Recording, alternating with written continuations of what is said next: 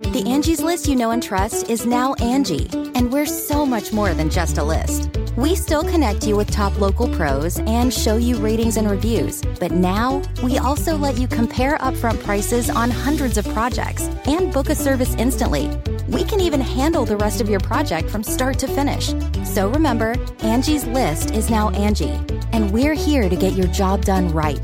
Get started at Angie.com. That's ANGI, or download the app today.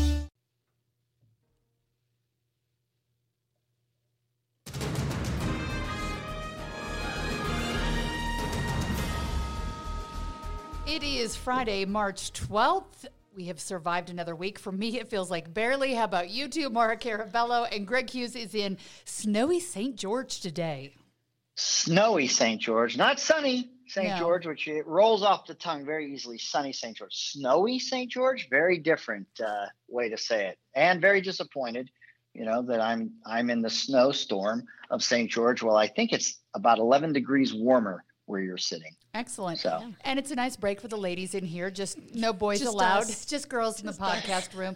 And whoever's in the podcast room as opposed to on the phone, I always feels like it's a one-up in the debating because it's easier to be in charge. It is. There's a mute button that you guys are going to start using too. Probably. And I'm just going to know, the listeners aren't going to know I'm still making my point. I just play loud music when I don't want you to talk. See, yeah. Does that work? See? I shouldn't have said anything. I should have known. You sound great, the Emmys, Greg. the Grammys, when they make their speech and they just turn the music up super loud? This is Greg's playoff music. Yes. Yeah. Well, we haven't. I feel like every week I'm like, man, is there ever going to be a quiet week? There really isn't.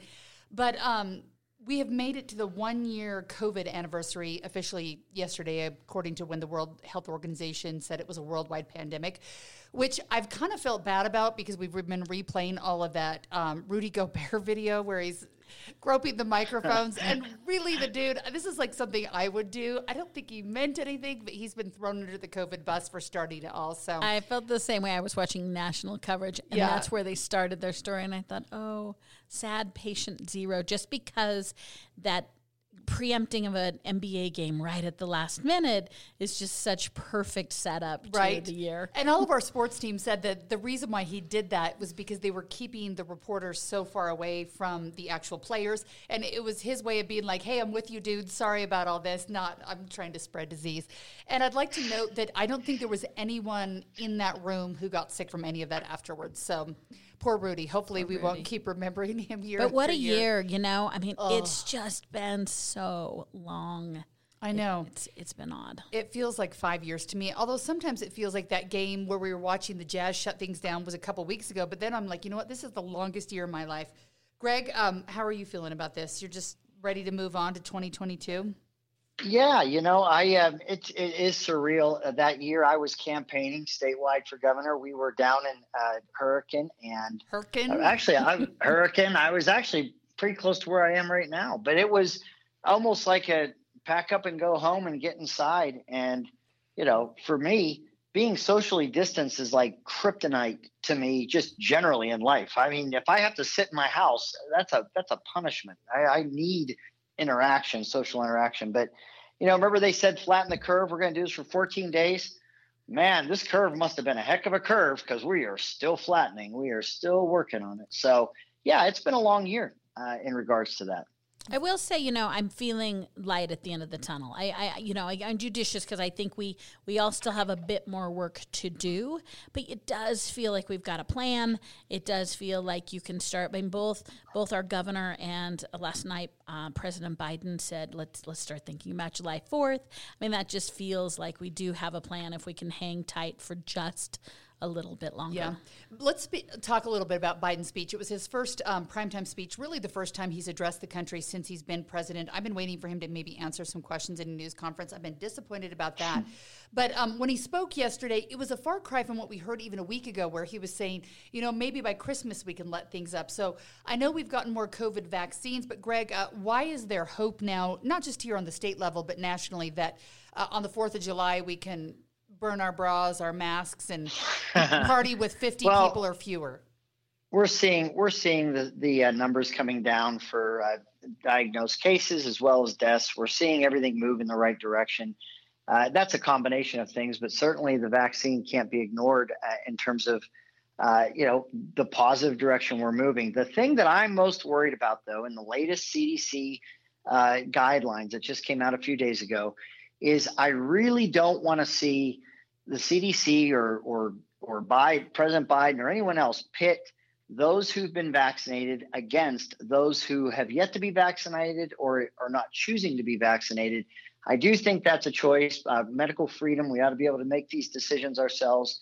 But in those CDC guidelines, it almost read, to those that are vaccinated, you really still can't do anything till the rest get their vaccination. And that will turn people against one another if those are the narratives that you start to hear. I think if you've had the vaccination, I think the world looks very different for you than those that have not not got it. See, I'm Superman now. I got it. I have the antibodies coursing through my veins. I am immune. I am like Superman to bullets right now. And I believe that I'll have those antibodies forever, just like the chicken pox. So that's my theory I'm running with.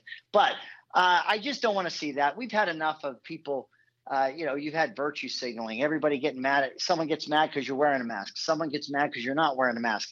I think we just have to calm the waters. We see that everything's going the right direction. Let's just embrace that and stare at the positives. A little personal responsibility. What do you think about those new, Mara, the CDC guidelines? Because I think a lot of people are thinking, I've got my vaccine. I, should be able to live my life. And they are still telling people not to fly. And the airline industry is like, whoa, buddy, we need to survive this too. I am going to say the CDC has rolled with it though, right? They keep updating it. And I think they are learning as we're learning. We're not giving them any room. I do think they're staying science-based. They're exceeding expectations in terms of distribution. I appreciate that the federal government is taking a stronger role in getting vaccines out there. So I'm going to say I'm trusting the CDC will roll with it. They are putting limitations, but they also said, hey, if everyone's vaccinated in the room that you're in, sit in the room without a mask. I mean, we're all adapting as we go. I was really surprised that President Biden signaled so quickly that he thought by July we would be a little more open. So my expectation is that the more of us that keep at it and do what we can do. I think there's a group of people who don't want to get vaccinated, but if the majority do, those numbers equal out, and summer really helps. We saw that last year, and being outdoors. But I think the CDC, considering the unexpectedness, the unprecedentedness of this, I think that they have continued to evolve their recommendations as we go. And I'm hopeful. I mean, when we're looking at the numbers, depending on the state, you've got 10 to 15% of the population that's actually vaccinated. The numbers keep going down. So I'm hopeful that we have herd immunity from people like Greg or myself or the people that don't even know they have it. That's really adding to that. So we'll be watching it closely. But you know what? Can I just say one thing about this I find very interesting? Only one, Greg. Just one small little observation. So there is this narrative that if the government doesn't by edict force you to do it, then we're just not going to do it generally in terms of take precautions. If there's not a mandate, then I guess that means no one's going to do it. And every time you talk about mandates, people talk about why it makes sense to take precautions or why we should take them. I'm going to tell you that my personal experience, now that I am, Superman to the bullets, I am now immune and I'm enjoying it. Some of the precautions that I began to take, like not touching doors that every single person touches. I have this little brass hook I use. I saw it on Facebook. I bought. I'm still using it because I kind of don't want to touch things that everybody. My mindset is that I like that precaution, like just not touching things that every stranger in the world touches. The door to the convenience store.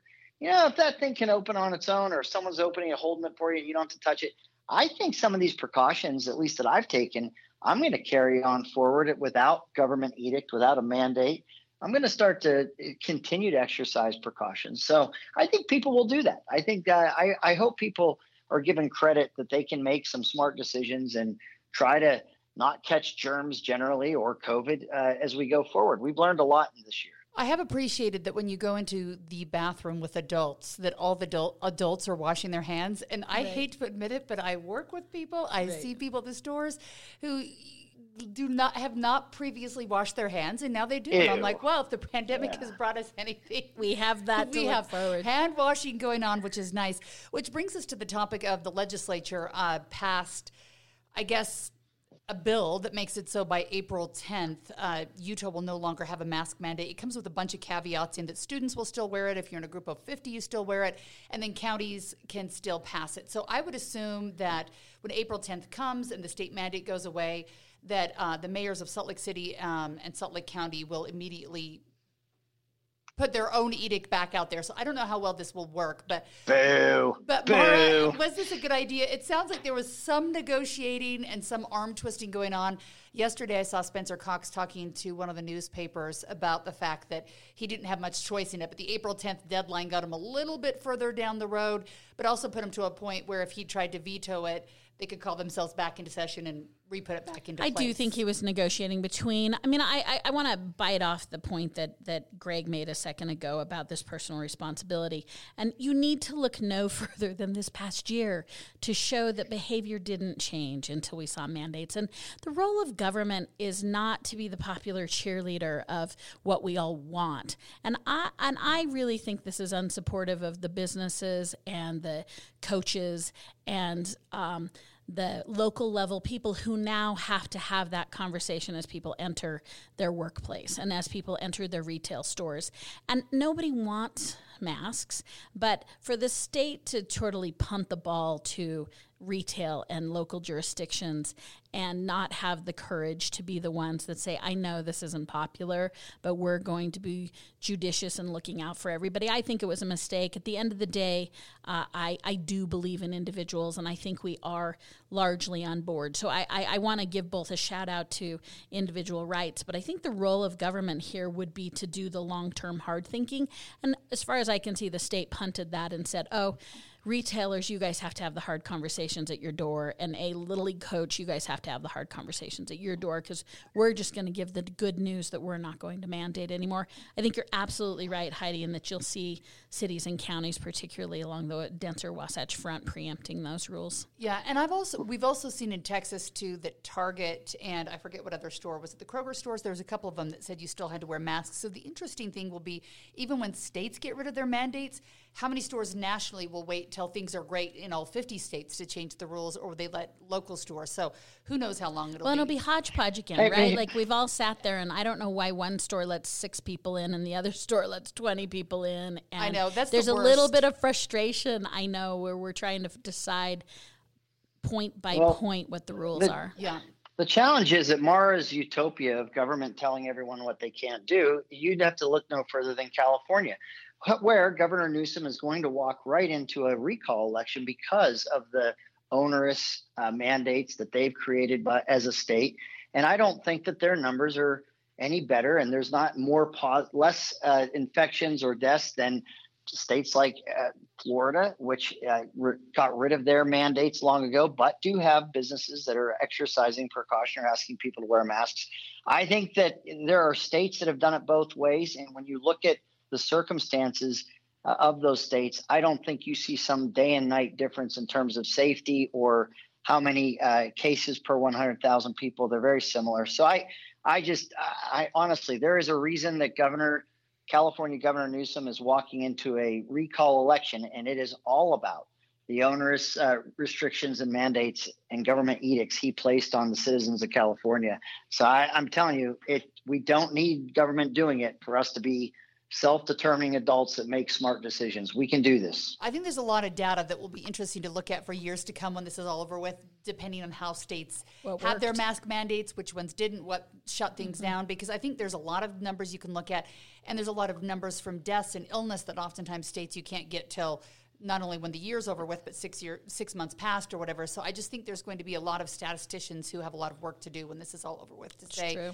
what works. And I'm hoping that we don't have another pandemic for another 100 years like we have since the Spanish flu, but you never know. So the question is, do we keep our masks in the back of our underwear drawer for just in case next time, or do we really just throw them away? It's going to be also an interesting social spirit. We were planning a conference in the fall that we think is going to happen. Yeah. And we're now starting to switch the narrative to like, what do you do? Now, this is honestly out there about like, you're holding a conference and one person says they want everyone to wear a mask, but we're not under a pandemic anymore. Like, how do you now accommodate I think you let the person who wants to wear a mask wear one. Yeah, exactly. But like one thing that's come out of this is a bunch of socially awkward conversations, right? Can I join the elevator with you? May I do this? May I not?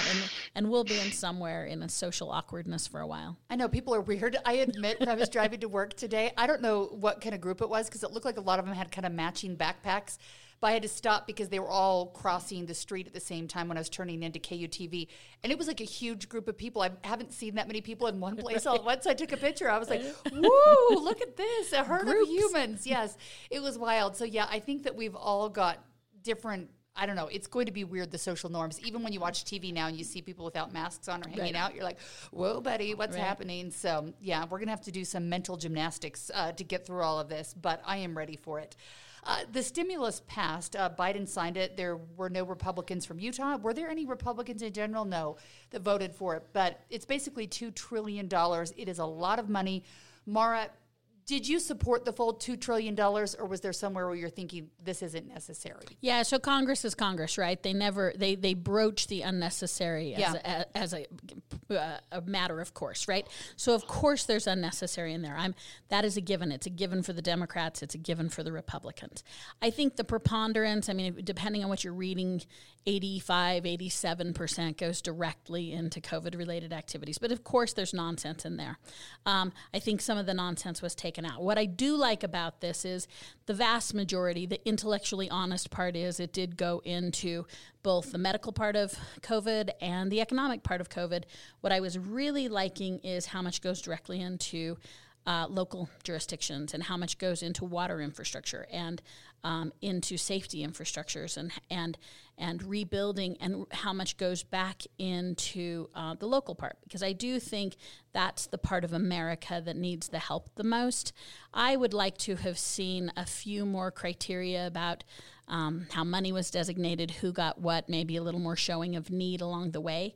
But that does not, we don't have the luxury of those who are suffering as much as they are to have that kind of discussion. On whole, I was pleased with it. On whole, I think it bypasses a lot of the mid-level governmental entities and really goes into local jurisdictions. Some of the things I would like to see us cover in Utah is how cities and counties are going to use that money. The state will get some, but it's going to be really interesting. I would like us to directly follow that money in Utah and see where counties are using the money, where cities are using the money, and where local businesses are using that money. And the interesting part is, Greg, let's get to you next, but some of these monies, when they come, have time limits on them. And I think it was Vernal, Duchesne County, that built like a sledding hill, which, I mean, good for them. I guess it gets people outside doing it. But they had money. It had to get spent. It didn't help with COVID or anything else, but it did give people a fun thing to do. Is this wise? Here in Utah, Greg, we actually are doing better tax-wise than we were the year previously. There's other states like that. I think about half of the states here in the U.S. have actually done better somehow during the pandemic and maybe don't need the bailout like some of the other states. Was this a good idea to pass this much money, or? No. It's sad. Look, it's true that Congress acts like Congress, and there are Republicans and Democrats in Congress, but it wouldn't be true that the Republicans have their fingerprints on this $2 trillion. It's not even a bailout. It's just the unprecedented pork bill. There's not a Republican that voted for it, I think, in the House of Representatives or the Senate. This is the problem. It's hard for me to listen to some of these states led by Democrats who made such draconian, and I would even argue irresponsible, decisions about how, state governments do not print money like the federal government. So they can only spend what they collect by way of taxes. Yet they were making decisions in California and New York and other states that there was no sense to how those states would be able to continue. And they need this stimulus, or whatever you want to call it, this COVID money, because they are way out there. They were creating more arduous restrictions that hindered business, that stopped tax collection from happening in a way that Utah didn't do. So you got to bail them out. You're bailing them out for their bad decisions. That's why they're in such dire straits. But to have those that really did shut down their economy in such a severe way and hinder people's ability to move, and didn't try to crack that code in a way that didn't destroy their tax collection, and now have them saying, we have a crisis out here, we need this money. Well, they're a party to that crisis. And why do states like Utah and other Republican states not find themselves in the same dire straits, it's because they didn't make such draconian and restrictive decisions. They knew they had to pay the bills. They knew they had to keep people from losing their jobs indefinitely or their small businesses. And that's not to say Utah doesn't have sectors of our economy that have been and are devastated by what's happened. But we handled this storm a lot better because I think we were more strategic or surgical about how we did it. Some states, they just, like California, Greg, as I said, New York, they went over the we were benefited by the primary bailout, right? I'm going to challenge you that your strictly partisan approach. But our topic right now is the 1.9 trillion. Sure, but they mirror each other. And for those who don't think they mirror each other, they're just participating in partisan rhetoric. I mean, there are degrees of, but they really follow the same philosophy. So if you loved Trump's infrastructure and hate Biden's, then it's a little bit of political malarkey you're playing with there. No, there was a Senate I'm just saying you're compromise approaching it from a partisan point of view, and you're not acknowledging. I agree with that Utah is managed better. I don't disagree with the states. I mean, it has long been these United States who are bailing out people who don't do it well. So I don't disagree with that. But there's a disingenuousness about suggesting that Utahns are doing well because we pulled ourselves up by our bootstraps. We benefited greatly and needed the federal infusion of funds both this time and under Trump. And I think the interesting thing is, too, when you look at all the money, it brings up the quandary of, do you give the money just to the states who need it or are in a mess, and then take the moral high ground and say, we don't need it, we can do this. But then if you take it down to the personal level of those $1,400 checks going out per adult, and you're thinking, okay, I haven't lost my job. Mara, you haven't lost your job. Greg, we all still have paychecks coming in, but the check comes to you. Do you give it back and rip it up because you're like, I stand on higher ground, or do you take it because I give Mara's check back? I'm giving Mara's check back. That's what I'm doing. I'm making that decision right here. I'm just gonna go ahead and communism, socialism, whatever you want to call it, Greg. I'm giving my check back.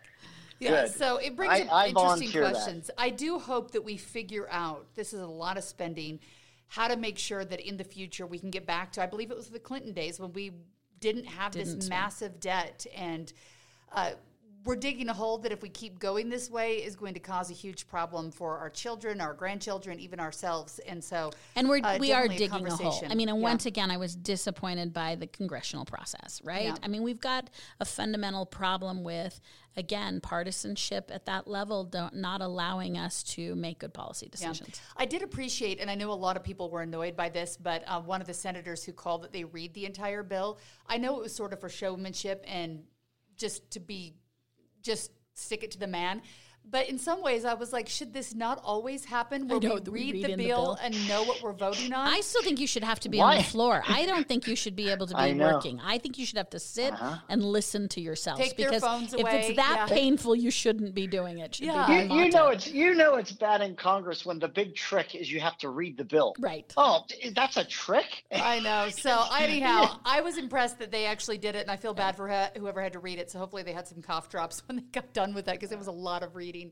I want to go back to Biden's speech for just a minute. Yesterday, expectation-wise, Greg, did you hear anything from him that you didn't expect? One thing I was interested in listening to is that there was some interesting salesmanship in there, because I think a lot of people said going into the vaccines that the 100 million, not 100 million, like vaccine mark was maybe a low sell because it was kind of expected to hit it. And he talked about how it was this huge goal. Do you think that he kind of oversold where we're at right now, or what was your vibe you got from him? Well, certainly, candidate Biden, the sky was falling and everything was pretty dismal and dark. He described America as a dark place. I don't know that everything has changed as much as his appraisal of how things have changed. I don't think it was as dark as he described. I don't think it's all coming together in the rave review that he described. But beyond that, the biggest two takeaways from his speech for me was that he was sharp. I felt like he, for all the talk, and I even worry about him. He's at that hardware store. He just looks like he doesn't know where he's at. He looks like he thinks he's at a Home Depot and he's looking for, I don't know, spackle for a hole in the wall or something. He doesn't know where he's at. And the press corps is asking him questions, and he's just staring and looking, and he's saying, so you think he nailed his first speech? So, yeah, I think he got enough sleep. I think they pumped enough, ADD medicine in him or something. I thought he was sharp. I thought he came across as a president. I wanted to see that. I actually don't take any joy in seeing those moments where he looks like he's confused. I don't like it. But then he did take on a tone in that speech on Thursday night of kind of wagging his finger. I just felt like there was a little bit of lecturing going on that I just think we're all tired of this. We're in this a year. We don't need any more, lectures on how we should be handling this or, anyway. So those were the two. I thought he was sharp. So first I have to say I've been with Greg when he's tried to multitask. And so for him to criticize, wandering aimlessly is a little bit of a glass house. But I will say it was a tremendous speech for him. I mean, he has had moments where it felt general conference-y to me. Maybe because I'm used to I think Trump. It was. But it felt very like if I closed my eyes and just listened, I'm like, is this LDS General Conference? I think he used a lot of those techniques, right? I think his voice modulation, I think his energy, whether it was practiced or whether it was intuitive, I think he did, as you suggested, he really played the speech. I mean, he really connected, and he certainly did what you should do in political theater, which is promise a little, aim a lot, right? He's going to get to his mark at day 60 or whatever it is instead of day 100. And it was intimate, and it was firesidey, and it was definitely a sense of, I'm going to say patriarchy, not in the negative way, but I think it's what you're saying, like this sort of father, grandfather, we're in this together. And he certainly is evoking the traditional style of Americanism that we saw in Clinton, but we also saw it in Reagan, and he really evoked Americanism that was absent during the Trump administration. Yeah. While we're speaking General Conference, this was something that I was not aware of, and Greg brought to my attention. People were tweeting at me. I don't know what the proper verbiage of that is when people are adding you on Twitter about this today, and I hadn't actually read the story. But Elder Uchtdorf with the LDS Church, the Church of Jesus Christ of Latter-day Saints, has clarified now family campaign donations during the election. So, Greg, apparently his name is on the long list of donations that went to President Biden and others. And people are asking the question whether this was a good idea or not. You brought up the story, but I'm not letting you go first because you got to go first last. Mara, do you think that there should be any concern when we're looking at whether it's the Pope or the president of the LDS Church or Buddhist or Jewish synagogues? Should we worry about where their campaign donations are going, or should they be able to choose who they follow and want their leaders to be as well? So this is a tightrope, and everyone's going to have an opinion. But I think, of course, you should be able to donate. He explained, so we should first again say he said it wasn't my donation. But in general, I'm going to old school it. I'm going to Brigham Young it. I'm going to say, I think if you normalize the civic conversation, dial down the anger, allow for people you trust to have different points of view, I think what's harmful is the explicit or the implicit part. I mean, I'm going to stay in Utah, and there's this whole body of reasoning in political circles in Utah that people try and out-politic the church, right? Or they out-church the church. And so the church is evoked all the time, not of their own accord. Mm-hmm. It comes into play when you have such a dominant religion.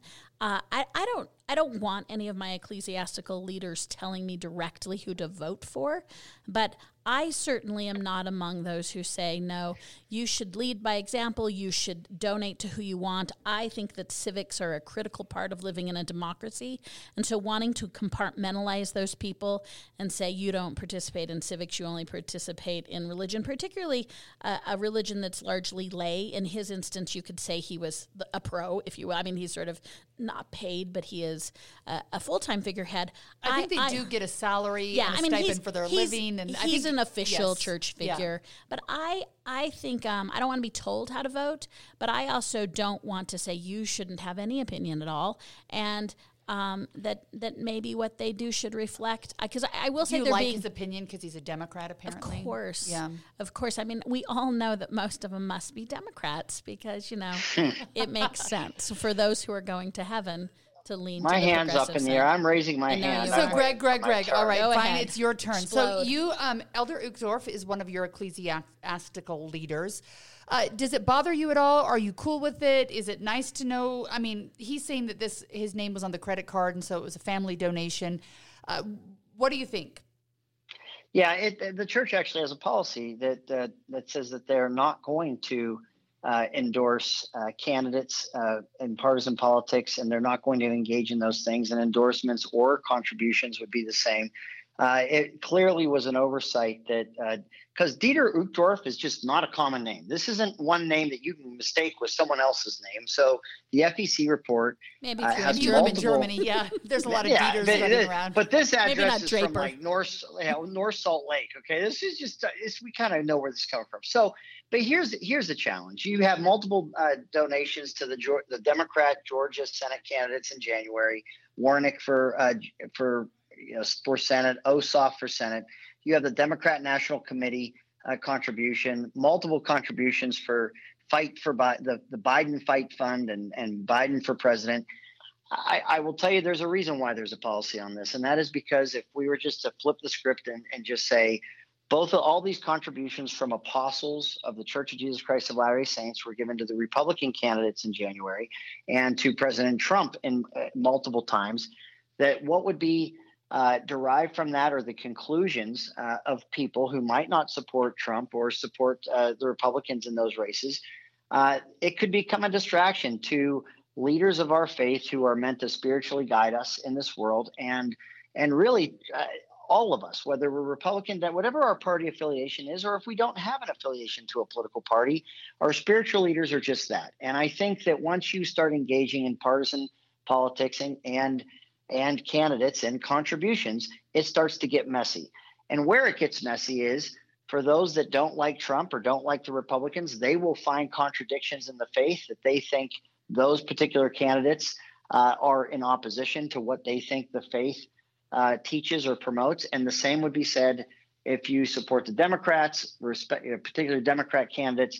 There are people that will be confused by that because they would argue that the party and the candidate are arguing for or advocating for things that were contrary to what they believe their church or in stands fact, for. does it teach us that we can be contrary to people we admire, and really smart people and really thoughtful people Mark could have. Carabello would be as excited to see those let's contributions. Take a moment with President your phrase, flip the switch. Are you suggesting to me that I have never been around elected officials who perhaps are Republicans, or perhaps, I mean, the church is evoked here constantly, Greg, and it's always evoked for the Republicans. So you cannot look at someone who's left of center and say, can you imagine a world where the LDS Church was Republican? Of course I can imagine a world. Well, you can imagine anything you want. I can imagine it, but if you saw those contributions from apostles for President Trump, I know that would not be a well-received. I don't have a problem. I am sophisticated enough to understand that my spiritual leader maybe has a different political opinion than I do. Well, for us simpletons out here, we would love our ecclesiastical leaders to stay in the spiritual realm and less in the political realm. So is this true for a bishop, or is this true for I do actually. a cleric in the Episcopalian Church? This is true for anyone. Is it a Sunday school teacher, primary? At what level are you allowed to be involved in civics? I think it's on that more of like a bishop or a stake president. So if you're an elected legislator and a bishop, should you resign your seat? Ooh, this is getting tough. You know what? Actually, it's not a tough thing for me. The first time I ran in 2002, my opponent was a serving stake president, and it made it complicated. It does bring up issues that I think can and should be avoided. I do. That's my opinion. That's how I see it. It is an interesting question. I do, before we end this, want to read what Uchtdorf told the newspaper. This is to the Deseret News. He said, these donations were made by my family using an online account, which is shared by our family and associated with my name. I do think that's a little strange because I don't share credit card accounts. I want to be in his family. I know. I'm like, I want that. I want you be my dad too. Like that. He says, I regret such an oversight on my part. I fully support the church's policy related to political donations from church leaders. Maybe he was doing it because people think that all the church leaders are far right and conservative, and he just wanted to throw something out there to be like, hey guys. So I do want to separate I think the policy or the discussion super interesting. We should give a shout out to him that say he came out right away. He clarified his position. I mean, I don't want to pile on too much to perhaps this single incident, but the question itself about, always keeping civics and and leadership, I think is part of the problem we have right now. And if we want to talk about the historical roots of the LDS Church, I believe most were Democrats originally because of the issue of polygamy. And I think Democrats, if I have my history right, someone correct me if I'm wrong, were the ones who were sort of more a little bit lenient towards the polygamy. I think it was the Republicans that were like, you've got to get rid of this. So I think the modern era came when, Benson had strong political opinions and a political career, and he also clearly had a strong ecclesiastical career, if you will. I mean, True. Yes, there was a little bit of both going on. But they ended. People were worried that when he became the prophet of the LDS Church that he would interject those politics, and he did not. He didn't do that. So well, and I would argue clearly he did, and the writing suggests that he did. But I would still defend his right to have both opinions. Interesting stuff. So this is something that brings up a lot of opinions: is daylight saving time this weekend. I'm seriously so exhausted going into this week that I'm just like, why do we have to lose an hour of sleep? I like having longer days, but it was about a year ago that the legislature. Greg, were you still there when this was voted to get rid of daylight saving time? This issue's been brought up every year I was a lawmaker, so I don't know what year it actually I think it was just got last. over the finish I think line. it finally passed, but I think the way it works is you have to have 4 surrounding states around you that agree with it, and I think we've now got those 4 surrounding states, but it's either Oregon or Washington that's now waiting because in their agreement in their state, California coastally has to. Should Congress have to go after this, Mara, and just make the decision, or is it fine flip-flopping all the time, and what's an hour jet lag every 6 months? I feel horrible because I really sincerely believe the stories of people whose lives are impacted and disrupted, but I kind of like it. It's a little something to do. It's like Super Bowl and daylight savings and St. Patrick's Day. I feel like it's something to do. So I'm a lightweight, I guess, on this issue because I don't mind it. I don't even mind its origins that we no longer have and cling to with farming and agriculture. But I know that people have. I know people have impacts, particularly physically, that hurt them, but I've always thought it was something fun. Thought it was fun. I want to spring forward. A little challenge to get up an hour earlier. Drag myself. Greg, where are you? Do you want us to stop turning the clocks around, or is it fun for you too? I do. It's an archaic practice. It does have its roots, I believe, in the agricultural, the agrarian way of life was the life that most people experienced in America way back when, and capturing more of that daylight required that kind of adjustment. I don't think it's necessary anymore. I think we are a different society, and I think it's just a holdover from an era gone by. And I would love to just have the time be the time and not keep moving it around. Arizona did it a long, long time ago, and they seem to be just fine. They seem to be surviving. My biggest problem is I have this alarm clock that's like a light, and it goes on sort of like a sunrise in the morning. Mm-hmm. Yeah, and I love that clock, but I personally don't know how to change the time on it. I've tried. It's super complicated. You got to get out the manual every time, and I think my husband barely just fixed it for me like a month ago from the last time change it. I'm like, ugh. So you have like a double daylight savings. Yeah. So it's even easier now. Some of our clocks do it on their own. I know, our phones and everything. I know. I wish there was an app to make my cool light do that, but I'm going to try to get on it sooner. So anyhow, we'll have that to look forward to next week. By the time we get to Friday in the podcast, we're going to be like nap time ready. But I'm excited that it means spring is here, so that's a good thing. Hey, I want to just talk about a couple things before we leave really quickly in the legislative session. It was over with after we finished our podcast last week. 502 bills in all were passed. A few of them have been signed into law. Mara, are there any at the top of your list where you're thinking there's a veto coming or they should be vetoed? Constitutional carry should be vetoed. I will be disappointed in Cox if he goes further than any governor has gone. It's bad policy. It's bad law. He's not indicating that he's vetoing, but he's also slow to sign, right? I mean, unusually slow to sign, and I don't know that any of us know what maybe there is no strategy. Maybe there is a strategy, but certainly constitutional carry would be something I would expect would be good policy from the executive branch. I of course, would throw down with the legislative branch a little bit on their encroachment on executive law. So I would try and cut out a little bit of the encroachment on executive as well if I were the governor. And Greg, one of the ones that passed was no more picketing at private homes. We saw people picketing the governor, the lieutenant governor, also the health department, some of their homes. Does this take away our right to free speech, or is this a good idea? You should leave people alone at home. Should this now be vetoed? Now that I'm not a public servant, I think it's game on. Let them go do it all they want. Just go line that cul-de-sac. I swear. If I was a public servant, I got kids at home and my wife, my family who didn't, they they supported me, and so they signed up, I guess, that way. But it impacts their families. But I'm Citizen Hughes now, so what do I care? So I think they ought to be able to pick it anywhere they want. Just kidding. It's probably fine. Okay. Are there any vetoes let people's homes be left alone?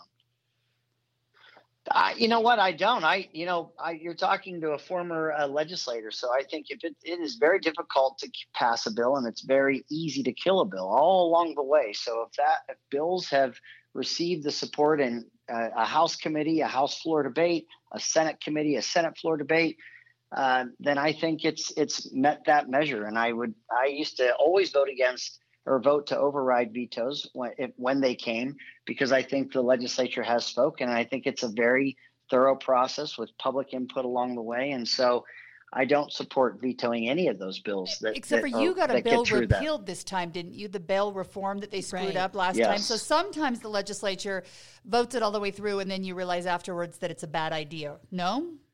Oh, no. Yeah. Sometimes there's unintended consequences, and you do have to go revisit the work that had been done.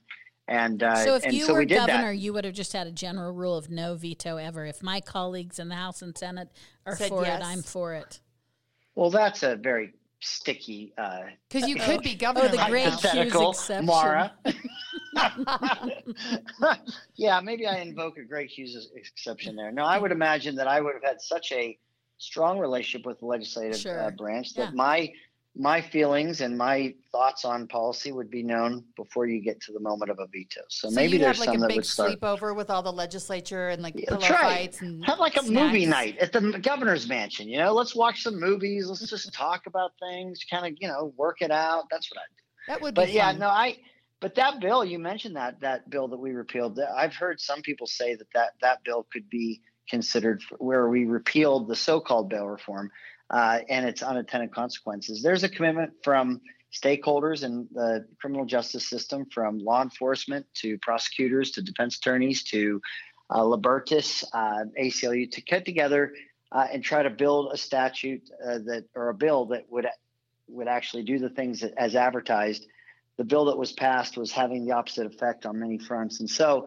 That work, there's a commitment to continue working in that vein, which I think is important. So it's not just repeal and forget about it. There's going to be work going forward. So I think for that reason, I would be surprised if that bill to repeal was vetoed, because I think that there's an agreement that the story is not finished or to being told. There's more work to be done. My brain's stuck on Libertas. How do you say that? I say that Libertas in my head. Am I saying it too Libertas, sexy? Libertas, I don't know. I think it's Libertas, but they say Libertas. I like to say they.